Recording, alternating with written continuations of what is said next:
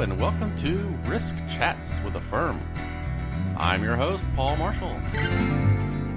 Today we are back in the studio and our co-host Tal is here, and we've invited Doug Webster to talk about a fun topic. We'll be talking about the differences between risk management and enterprise risk management. And we'll throw in internal controls for good measure. So it's an animated discussion here. I hope you listen in and give us your opinion on what you think the differences are. Send me an email. And maybe we'll have another podcast topic to discuss soon. So here we go, and let's listen to the show. Hello, and welcome to the podcast. All right, so today we have one of our favorite returning guests. Doug Webster is here. So hello, Doug. How are you doing today? I'm well, and thank you for the invitation. Welcome. Glad to be here, brother. And we have Tal, our co-host. How's it going, Tal? I'm feeling a little sad. I'm feeling a little hurt because when you said our favorite returning guest, I thought you were going to say me, the co-host. Well, you're not a guest, you're a host. All right. So, no, I think today will be a fun discussion. We're going to kind of get into some definitions of terms, a little history, and I think Doug is great for this. So, ostensibly speaking, we wanted to discuss what really is the difference between when somebody says risk management versus enterprise risk management. It's not just the E, right? There's more differences than that. And we'll throw internal controls in there too, because these are the three subjects that we all talk about quite a lot. So maybe we'd start off, Doug. You want to give us a little bit of history here of those terms as you see it? Yeah, I'd be pleased to, and thank you very much for the opportunity. Unfortunately, too many folks use these terms without understanding the history, which is important to understand the context with which we're using these terms. So to think about risk management, you can do research on the history of risk management, and you'll find all kinds of sources identifying different origins and so on, and they don't all agree. I will say, just thinking about it very loosely, if you will, understanding risk is as old as mankind. You can think of the caveman going out and hunting or something, and there was some uncertainty, some danger, and so on, and he or she wanted to take the appropriate actions to manage that risk. Now, they didn't have a term for it, I'm guessing, but the concept was nevertheless there. Now, the concept became more formalized thousands of years ago, going back to Samaria and Nebuchadnezzar and et cetera in Babylon. There was examples of charging interest rates on shipping that were dependent upon the route that was being taken, which was associated with the riskiness of that route. So right. The concept's been around us for many years. It became more formalized when we began to offer insurance back in around the 1600s and so on. While it started, fire insurance started in Germany. A good example of it was after the Great Fire of London. Insurance companies began to spring up there. And it's matured over the years. Probably the first formal development of risk management was right after World War II. And that was initially focused on insurance. So there we're talking about riskiness in terms of probability and how that impacts rates and those kinds of things. But it wasn't until 1963 that two professors published the very first risk management textbook. And this book proposed managing risk comprehensively, and this is a quote, to maximize productive efficiency of the enterprise. So they weren't really talking about enterprise risk management, but at least within this book, they were always already thinking about the concept of applying risk across the enterprise. Mm-hmm. And financial risk management began to develop further in the 70s. And then in 1995, Australia-New Zealand Standard 4360 became the world's first risk management standard, and that later became the basis for ISO 31000. So that's risk management. Mm-hmm. The history of internal controls also goes back very far. An example that's been cited has been the pharaohs in Egypt, where they had one set of folks that were collecting taxes and another set of folks that were overseeing those individuals that were collecting taxes. So one can say those were, in essence, internal controls. Oh, yeah. But more formally, it wasn't until 1949 the American Institute of Accountants, which is now AICPA, formally defined internal controls, and I'll quote, "Internal control comprises the plan of organization and all the coordinate methods and measures adopted within a business to safeguard its assets, check the accuracy and reliability of its accounting data, promote operational efficiency, and encourage adherence to prescribed managerial policies." That's a mouthful. Yeah. But keep in mind, this internal controls came out of the community that was focused on accounting and auditing. Yeah. That's a fairly specific community, vastly narrower than those who are concerned about risk in general. And in 1992, as many folks know, COSO defined internal controls more formally, and it was defined as a process affected by an entity's board of directors, management, and other personnel designed to provide reasonable assurance regarding the achievement of objectives, and I'll emphasize here, relating to operations, reporting, and compliance. Those are important, but they're not the whole scope of what we have to worry about in day-to-day business life. So, we talked about risk. We talked about internal controls. Now, what about enterprise risk management? Well, the very first articulation was actually a pictorial articulation, a diagram that was developed by Gustav Hamilton back in 1974, and it was called the Circle of Risk. And it showed a circle, and the segments of the circle were different elements of risk as they related to an organization or an enterprise. So and that was sort of the first articulation of the basic concept. And then the first book to express the key principles of ERM came out in 1992. It was called A Framework for Integrated Risk Management in International Business by Kent Miller. In 1993, James Lamb became the first chief risk officer. In 1996, the first report in a journal on enterprise risk management was authored. 2004, COSO ERM framework came out. Same year, federal student aid, a significant part of the Department of Education, hires its first federal chief risk officer. 2006, federal student aid establishes the first federal enterprise risk management program. 2008, I actually introduced ERM over to some folks at OMB, but they didn't show any particular interest at that time, unfortunately. So we went ahead, I and some other folks in the federal government at the time, I was serving as a CFO of the Department of Labor. We put together an ad hoc group of senior executives across federal government called the Federal ERM Steering Group, and we put on the very first summit that year that has happened every year since. And in 2008, we transitioned that organization into a formal 501c3 called AFIRM, the Association for Federal Enterprise Risk Management. Yeah, who was on that? Wasn't it you, Sally Ann? Who was on Oh, boy, I'm going to embarrass myself if I don't get everybody. Yeah, but sorry, it put was you on the spot. Sally Ann, myself, Karen Hardy, Oh, yeah. Stan Dorr. So wasn't he the education? He was the chief risk officer at FSA. FSA, yep, Yes. that's right. Yeah. That's right. And there were, I believe, a couple other others. folks, Yeah. and I apologize for not recalling offhand who they were. So, Yeah.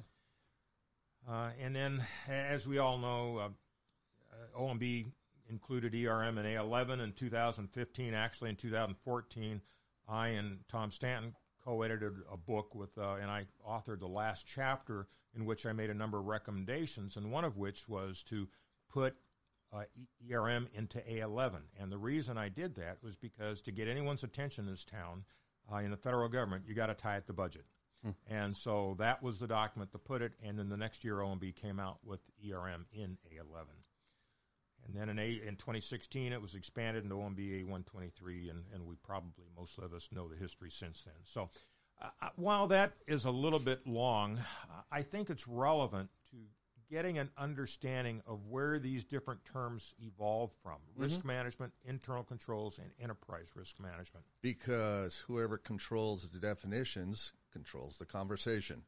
That's certainly true, but it's not just that. I mean, what you say is actually correct, but it confuses the conversation because people come at this with different mindsets as to what the word means. And far too often, we end up talking past each other. Yeah. Because you use the word one way, and I'm thinking something different than you intend. Well, and Tal, talk about, I mean, when you started doing this stuff at Federal Trade Commission, I think, so wasn't one of the first things the terminology, getting the terminology straight, like for ERM? I mean, what do these different terms mean? Because like you said, everything was confusing to people. And you can have, not everybody has to have the same lexicon, but if you're in a conversation, you need to have the same lexicon. Yeah. And then as as things mature across a broader group, then you want that lexicon to become broader and broader so that the conversation is more about substance and less about definitions. Right. That the definitions support it. Because you really can't have a conversation about a thing unless you have a name for that thing. Otherwise, the conversation just gets convoluted. And who is it? The former firm president talks about his 45-minute discussion with the administrator of VA about what is the definition of risk. Really? And who had that conversation? It was a couple presidents back. Oh, Todd Graham. Could have been. Yeah. Yeah, that was one of his stories. 45 minutes just on the definition of risk. What is risk? Really? Arguing about what is risk. I didn't recall that. Okay. Right. So, the definitions are certainly the starting point for anything significant or substantive. Well, actually, you're a step ahead if you understand that you have a difference of opinion because you can at least discuss it. What's most dangerous is when you don't even recognize that and you're thinking different things. And a joke I sometimes like to use, and I'll sort of share it now, is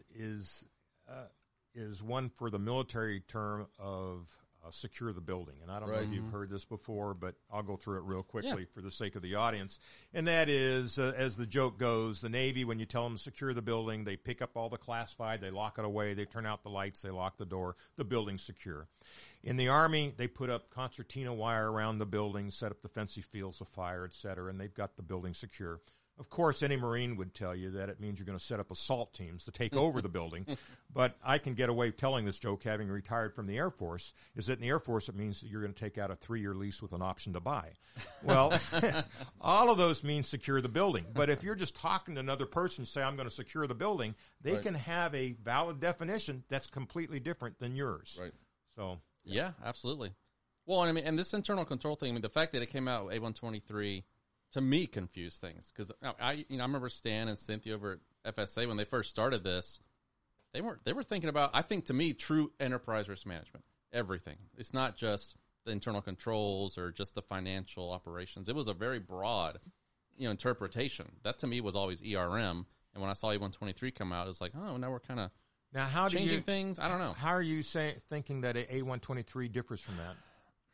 I just think it focuses on internal control more than any the other aspects of ERM. That's to me, but that's... Well, I think here's the danger. The title includes the words internal control. Sure. But it should not be interpreted that the entire document is exclusively on internal... Excuse me. Exclusively ERM. The title includes ERM. Yeah. But that doesn't mean the document is exclusively focused on ERM. So there's a lot in there that has little or nothing to do with ERM. But there is a piece in there That's true. ERM. That's true. I just feel like combining them like that, is that like the best way to get an agency to start a program, or is it a different, I don't know. Well, the A123 program, even though it's supposed to be broad across the entire organization and be in the operating programs and be focused on mission and mission support stuff, 90% of the activity, when people are honest and admit it, really happens all in the CFO office regarding financial processes. It's not so much about operations. And that's a shame because that is why we have mission support and finance programs, is to help the mission occur. But when we stuck it into A123, it certainly had a flavor of limiting its application. Right. Yeah, that's my feeling too. But either way, not derailing the conversation or anything. So, why don't we go back then? So, we've kind of talked about the 3 definitions, at least as we understand them here. Maybe you want to get a little deeper in to kind of compare them to each other. I mean, I think that's important because you can hear the definitions, but until you hear the differences, sometimes they don't really... you don't fully appreciate what the implications of those definitions are. In my mind, I simplify the distinction between internal controls and risk management as simply internal controls are actions that you can and probably should take to manage the risk associated with business processes. Okay? But that having been said, the world is more than just simply executing business processes. We can have risks in the future of things that we want to do someday, and we're trying to decide which path we're going to take, but we have yet to set in place the process to get us there. So there's nothing to apply internal controls to. But that doesn't mean we don't want to be considering the risks associated with choosing one path versus another. And so, you're going to oftentimes, almost always, think about or should be thinking about risks before you get to the point that you can consider implementing internal controls. The other aspect of this is that internal controls are things that we do in our organization to manage risk of business processes in our present world. But the world around us is always changing, and the external environment is always changing, and that can impact you in your organization, what you do, and you can't control that external environment. So we need to be thinking proactively about where are things headed in the outside world that could impact us inside our organization, and what do we need to be doing proactively to prepare for those changes. Those are not business process risks until we set in place revised processes to deal with expected futures. Yeah, that's a very good point. That's where the E starts coming into the ERM, right? I mean, that's the whole, all the external factors. Seems like, risk management is very focused on a specific thing maybe that you're doing right now, insurance as a subject or whatever as a subject. Well, let me make sure we're clear what I'm saying. What I'm talking about there is that's risk management, not enterprise risk management. That's right. Yeah, just risk management. That's right. Because the risk management deals with external risks as well. Yeah. Okay, fair enough. So let's go to that next level. I mean, now what really does differentiate the enterprise risk management definition versus just risk management? Sure.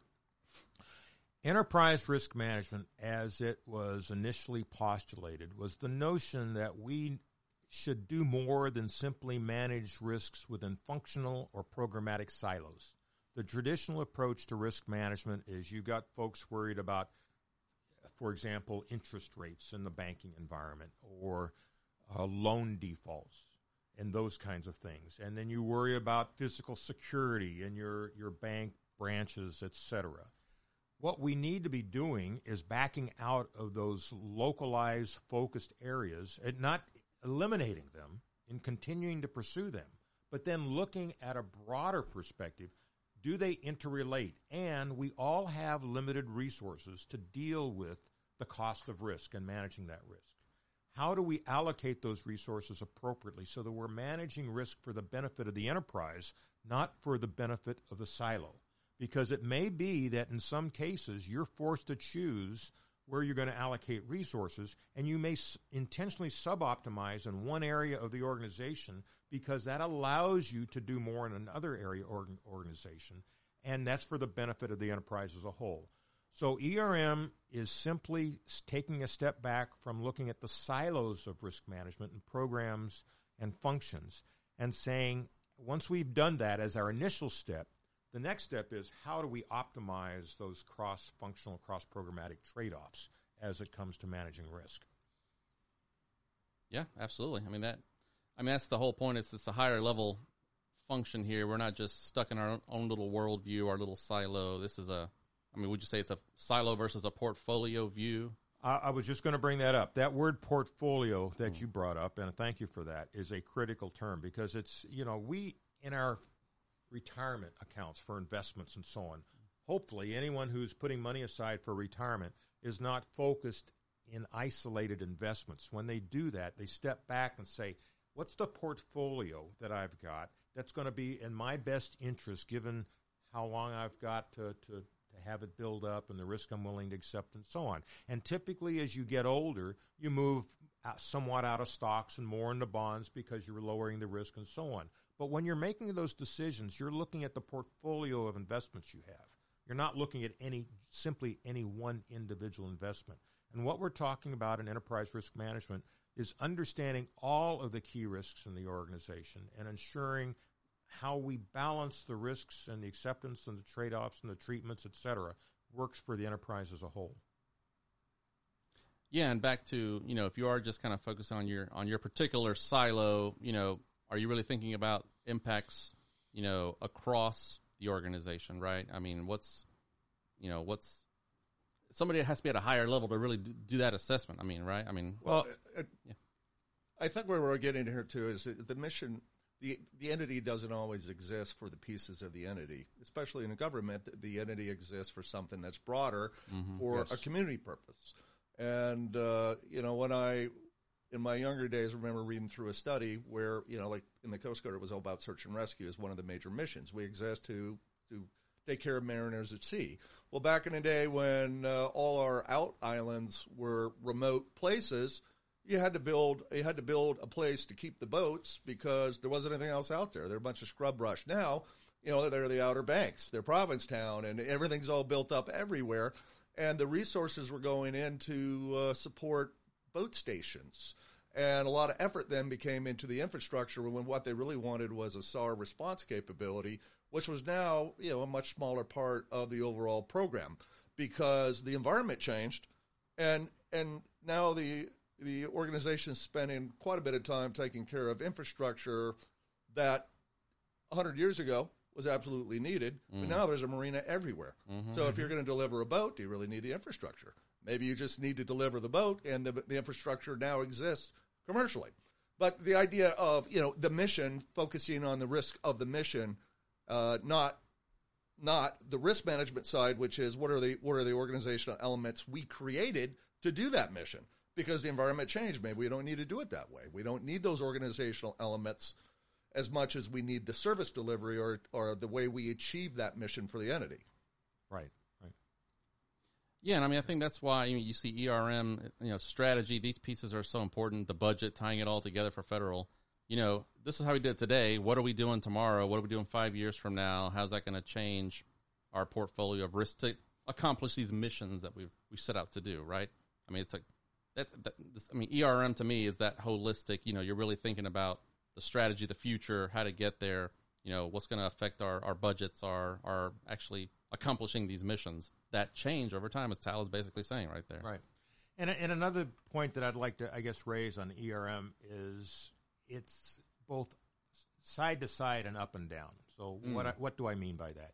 I've talked about the need to integrate horizontally across the organization, different functions, programs, and so on.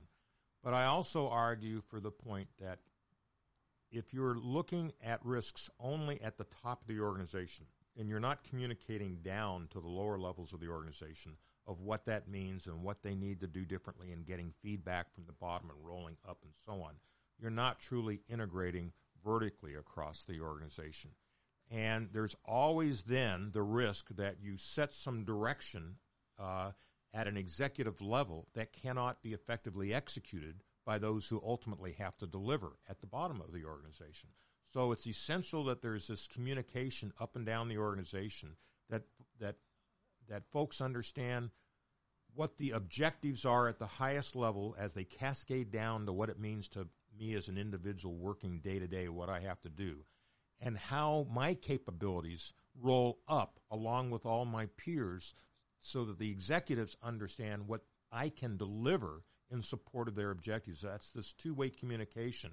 And at each step in this vertical back and forth, there are different levels of risk, sub-risk, sub-risk, and so on. Mm-hmm. And so enterprise risk management needs to set up a governance structure that not only works horizontally to bring together risks across the organization, but also rolls up and down and cascades down as necessary, transmittal of what those risks are and how they're going to be treated and so on.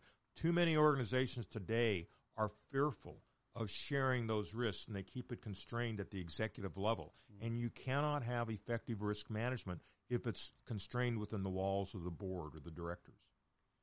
I mean, isn't that one of the hardest things to actually execute and practice? I mean, to get that information from the bottom levels of the vertical, so to speak. I mean, it's almost like you got to be a whistleblower to bring up some issue, and nobody wants to do that. It's like it seems like a very difficult thing in practice to do. And that comes to the culture of the organization, mm-hmm. and whether you treat somebody sharing a risk as blowing a whistle, or whether you treat them as contributing to getting the job done that you ultimately need to do. Yeah.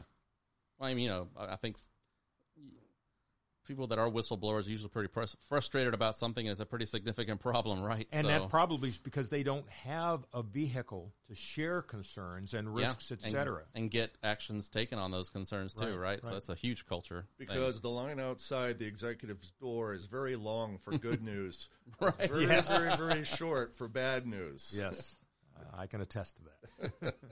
Well, speaking of enterprise, a couple more subjects I want to ask you about, just get your opinion. So, what is the definition of an enterprise? I mean, we talk about, is it a federal agency? Is it a subcomponent of an agency? I mean, DOD is huge. How can you manage that enterprise with one program? I'm glad you asked. That's an important question because in my view, the word enterprise is relative. And what do I mean by that?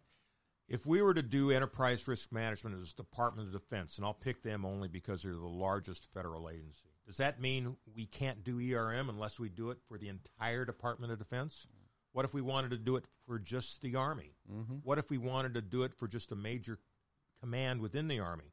What if we wanted to do it just for a particular military base within the Army? Yeah. My argument is that the term ERM is relative. It's anything that's large enough that will benefit from this integrated approach to managing risks. So I used to be, years ago, a small business owner, and I had a staff of a retail business. I had a staff of about 25 people. I could do enterprise risk management sitting around the lunch table. I didn't need a formal governance structure and so on. And in a very small organization, you can do that. Mm-hmm. So if you want to call it enterprise risk management, so be it. But once you get to a large organization, that's where these stovepipes begin to develop, these silos, if you will. And that's when it becomes much more important to have a formal enterprise risk management program to break through those silos. Yeah, and again, I mean, even DOD, I mean, like you said, Army, all those can really just be considered their own, and they probably have some huge subset of enterprises within them that need absolutely keeps going. So enterprise is a relative term to me. Yeah. It doesn't mean the absolute largest boundaries of the organization. Right. And what's more, if you are in one of those sub-elements, but large enough to benefit from ERM, ideally you can show the value of ERM so that your peers in other parts of the organization begin to look at how you're managing risks, and you become a proponent and a facilitator of ERM outside your part of the organization. Right. So I had a couple other areas I want to talk to you about here. I think we had talked before about this concept of the white space on the org chart. Can you tell us what that means and the enterprise risk management aspects of that? Sure. That comes from a book by Rumbler and Brosh a number of years ago that talked about managing risk in the white space. And what they were referring to is that part on an organizational chart that doesn't fit within one of the defined blocks. Mm-hmm. Well, what does that mean? It means that things can happen in an organization that aren't the direct responsibility of any one particular manager. Yeah. They're either collective across the organization, or there's something that comes up that has never been thought of before and were never previously assigned to any one particular person. And so enterprise risk management is about understanding risks across the enterprise without regard to the restrictions imposed by any organizational element responsibility. Mm-hmm. So when I think about ERM, it is, as we've already talked about, integrating the silos. And that and let me expand on that slightly, because when we talk about integrating risk with silos, it is understanding not only how am I managing a risk in part of my silo, but when I treat that, am I creating new risks for somebody else? Mm. So let's say, for example, I'm the CIO, and I want to really tighten up on cybersecurity, which in this day and age is very important. But if I ignore the impacts on others in terms of getting their job done with the IT that I deliver to them, then I'm not necessarily making the best decision for the benefit of the enterprise. Now, I'm not suggesting not to pay attention to cybersecurity. What I am suggesting is you need to step back and look at the bigger picture and come up with a solution that benefits everybody. But like privacy officers across the agencies now have similar issues because they're a risk officer, and their job is to know where the risks are. And by golly, if you can constrain access to data, you can definitely you can put it in the vault, lock it up, and you can be a highly successful privacy officer from one side of the job while sub-optimizing the ability of people to get information and run the business. Excellent example. Yes. Now CIOs are having the similar issues with the systems and interoperability and interfacing and data and moving data around within the systems. Those two are really similar that way. So it's that integration of the silos, which are the blocks on the organization chart, but including that, the things that are not within the blocks, that white space. Yeah. And it's not just the risk, but the understanding the impacts of the treatment of the proposed treatments of the risk as well. So you don't optimize one piece of the organization while sub-optimizing the entire organization. And that right there is the difference between risk management and enterprise risk management. Hey, you solved it. Well, speaking of that, so I think the last one here, time-wise, I wanted to get your thoughts, again, back to, how do we talk about risk management versus ERM? Are we all kind of on the same page with the terminology?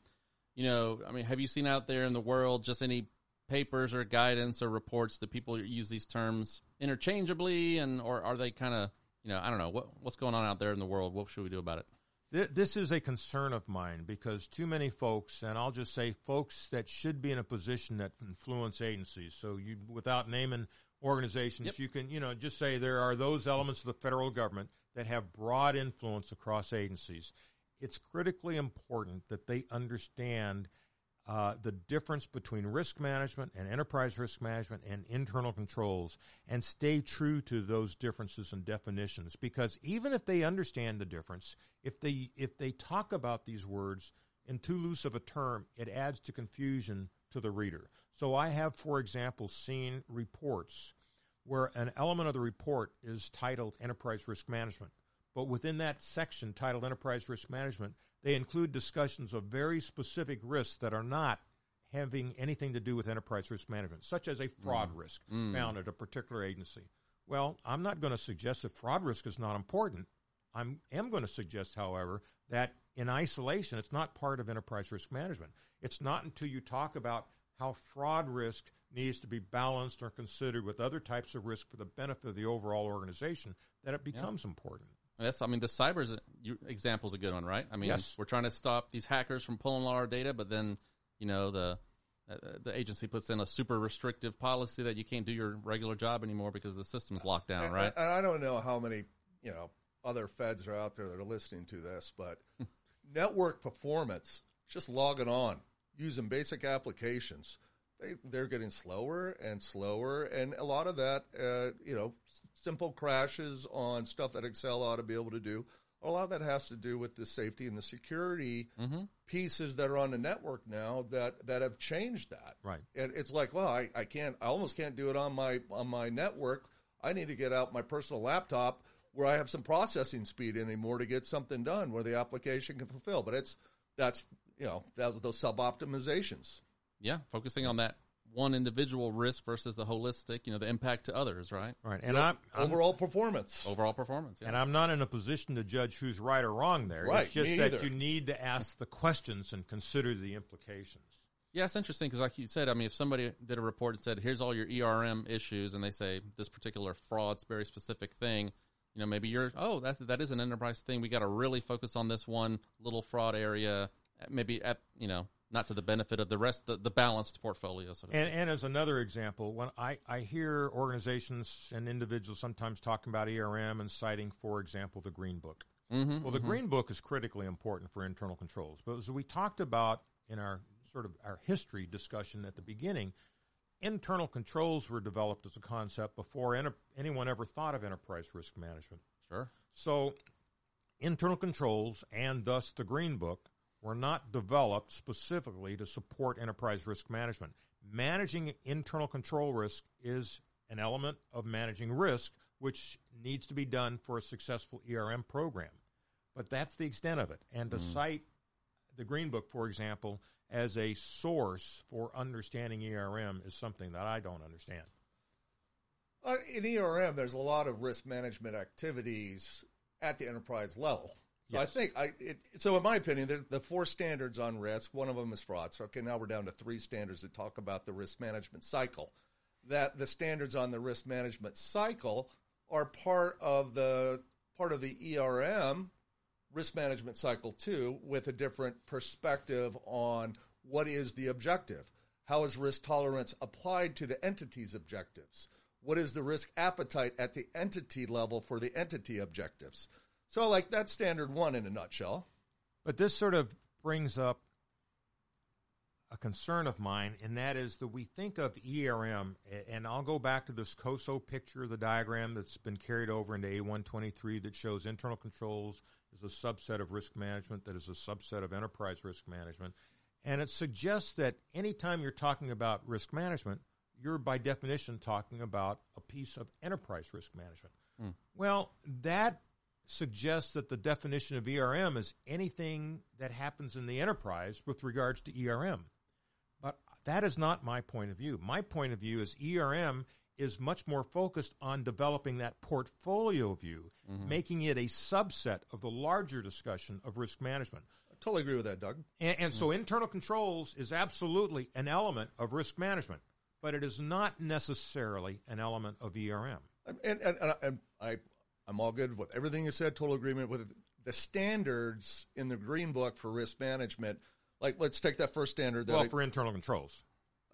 Internal controls of the federal government, that is the title that they have on the Green Book, right? Right. That on the standard for risk management, the first part is setting objectives, that there's clear measurable objectives for the unit for which you're going to do risk management. Right. Every ERM program, if we do not know what is the entity's objective, that is true. And then what is our risk tolerance for our entity's performance to meet that objective? That's also very important. But the context of the Green Book is focused on business processes. Oh, agreed. And that's much narrower than the overall scope of risk management. Out of the 17 principles, only 3 of them deal with the risk management cycle. What are the key elements of pieces that if it's not there, that would be problematic? Because the other 2, one is the risk analysis, and the other one is the risk monitoring and reporting. Those are key pieces that if you have an ERM program, you don't have some rigor to how it is that you identify, state, analyze, and then and how you do that piece of that risk management cycle at the enterprise level. If you don't have those pieces, then it's going to be a difficult process because now we're back to, what is the definition of a risk and what's the definition of impact and likelihood and how are we going to measure it? And if we don't have those pieces in it that are rigorous enough to support good conversations at the enterprise level, that would be problematic, I think. Agreed. But there is a distinction between process steps and the scope of which we're talking about. Oh, absolutely. Agreed. And the scope is not necessarily enterprise versus some piece of the enterprise. The scope that I'm talking about is business processes versus risks beyond business processes, about the future, about the external environment over which we can't put internal controls, et cetera. Well, I hope you don't mind, just taking this another step. I agree that the Green Book's largely about processes. However, the first, 7 standards are all about the entity and how is the entity composed and comprised such that it is a functional and an effective piece of organization that can even focus and perform towards meeting its goals. So there's a big chunk of the Green Book that is above the process level, because then the Green Book also has a transaction level set too. I guess I would take a different view on that. Okay. Because even though you're talking about what you just said, it's within the set of internal controls, and going back to the definition of internal controls. Yeah. It's operations, et cetera. Can't. It is focused. It is focused on performance. So everything in that Green Book, in my view, is limited by the scope of what we mean, but what the accounting community and COSO has defined as internal controls. Yeah, I still think there's just not a definitive great guide out there for ERM. Your whole program. In my opinion, there's great internal control guidance. There's great, there's COSO, there's orange Well, if books, I can there's put a things like plug that. in for it, Affirm, the Association for Federal Enterprise Risk Management, is currently working on developing of something like that. Yeah. There was some initial discussion to call it a standard, but we felt that was sending the wrong message. It's not intended as a formal standard against people. But something a little less fluffy than like the playbook that OMB put out was good. It was great. Yeah. There was a lot of great stuff in there. And they said you can do it this way, or you can do it that way, or here's a third way. And when you get into A123, when it came out with its focus on ERM, it also had some very good pieces of clarity to the structure of an ERM program. But once again, it wasn't like a green book for ERM. For ERM, Something that said standards. And standards are helpful. I mean, in most business, we try to come up with standards like you go with the COSO or with the ISO, and now people are putting it out, they're vetting it, whether it's the PMP PMBOK for project management. Anything that starts to become a standard, it certainly helps the conversation to promote the maturity of the overall profession. And while what Affirm is working on is not going to be a formal standard, it is probably closer to that than it is the playbook. Right. Okay. Well, no, this has been a great conversation. So, anything else, Doug, you want to put out there? Any recommendations to folks that want to, learn more about this? Or I think we gave them a good little education today. I don't think anything else comes to mind. I other than the fact that this is, to me, a critical issue that has continued and perhaps grown in the last few years as the term ERM gets used more and more. It's becoming, unfortunately, a bit more loosely used, which creates the issues that we've been talking about. And so I think growing sensitivity to using these terms correctly in their intended context will be very important if we want to sustain the value that ERM potentially brings. And I know a lot of agencies, as their programs are maturing, are put together a lexicon. And the whole thing is what? So you have one, they have one, we have one. Well, why wouldn't there just at least be a lexicon?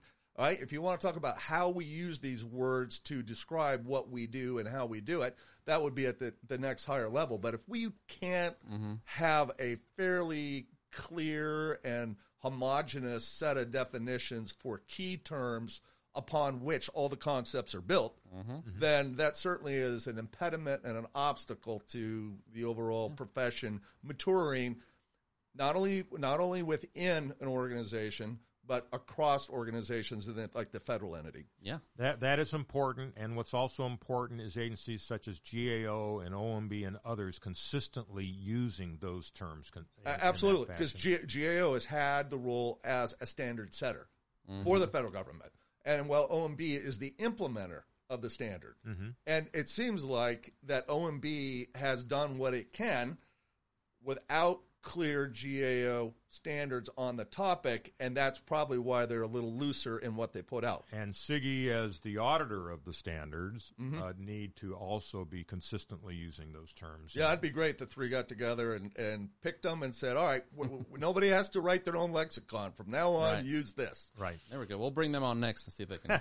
Well, let's get them all. Well, thanks to you both, Tal, Doug, and thanks for joining our podcast today. That's the show. Hope you enjoyed it. I won't lie, nice to be back in the studio. Definitely makes it more engaging, fun conversation, so I'm hoping we can do more of that sometime soon.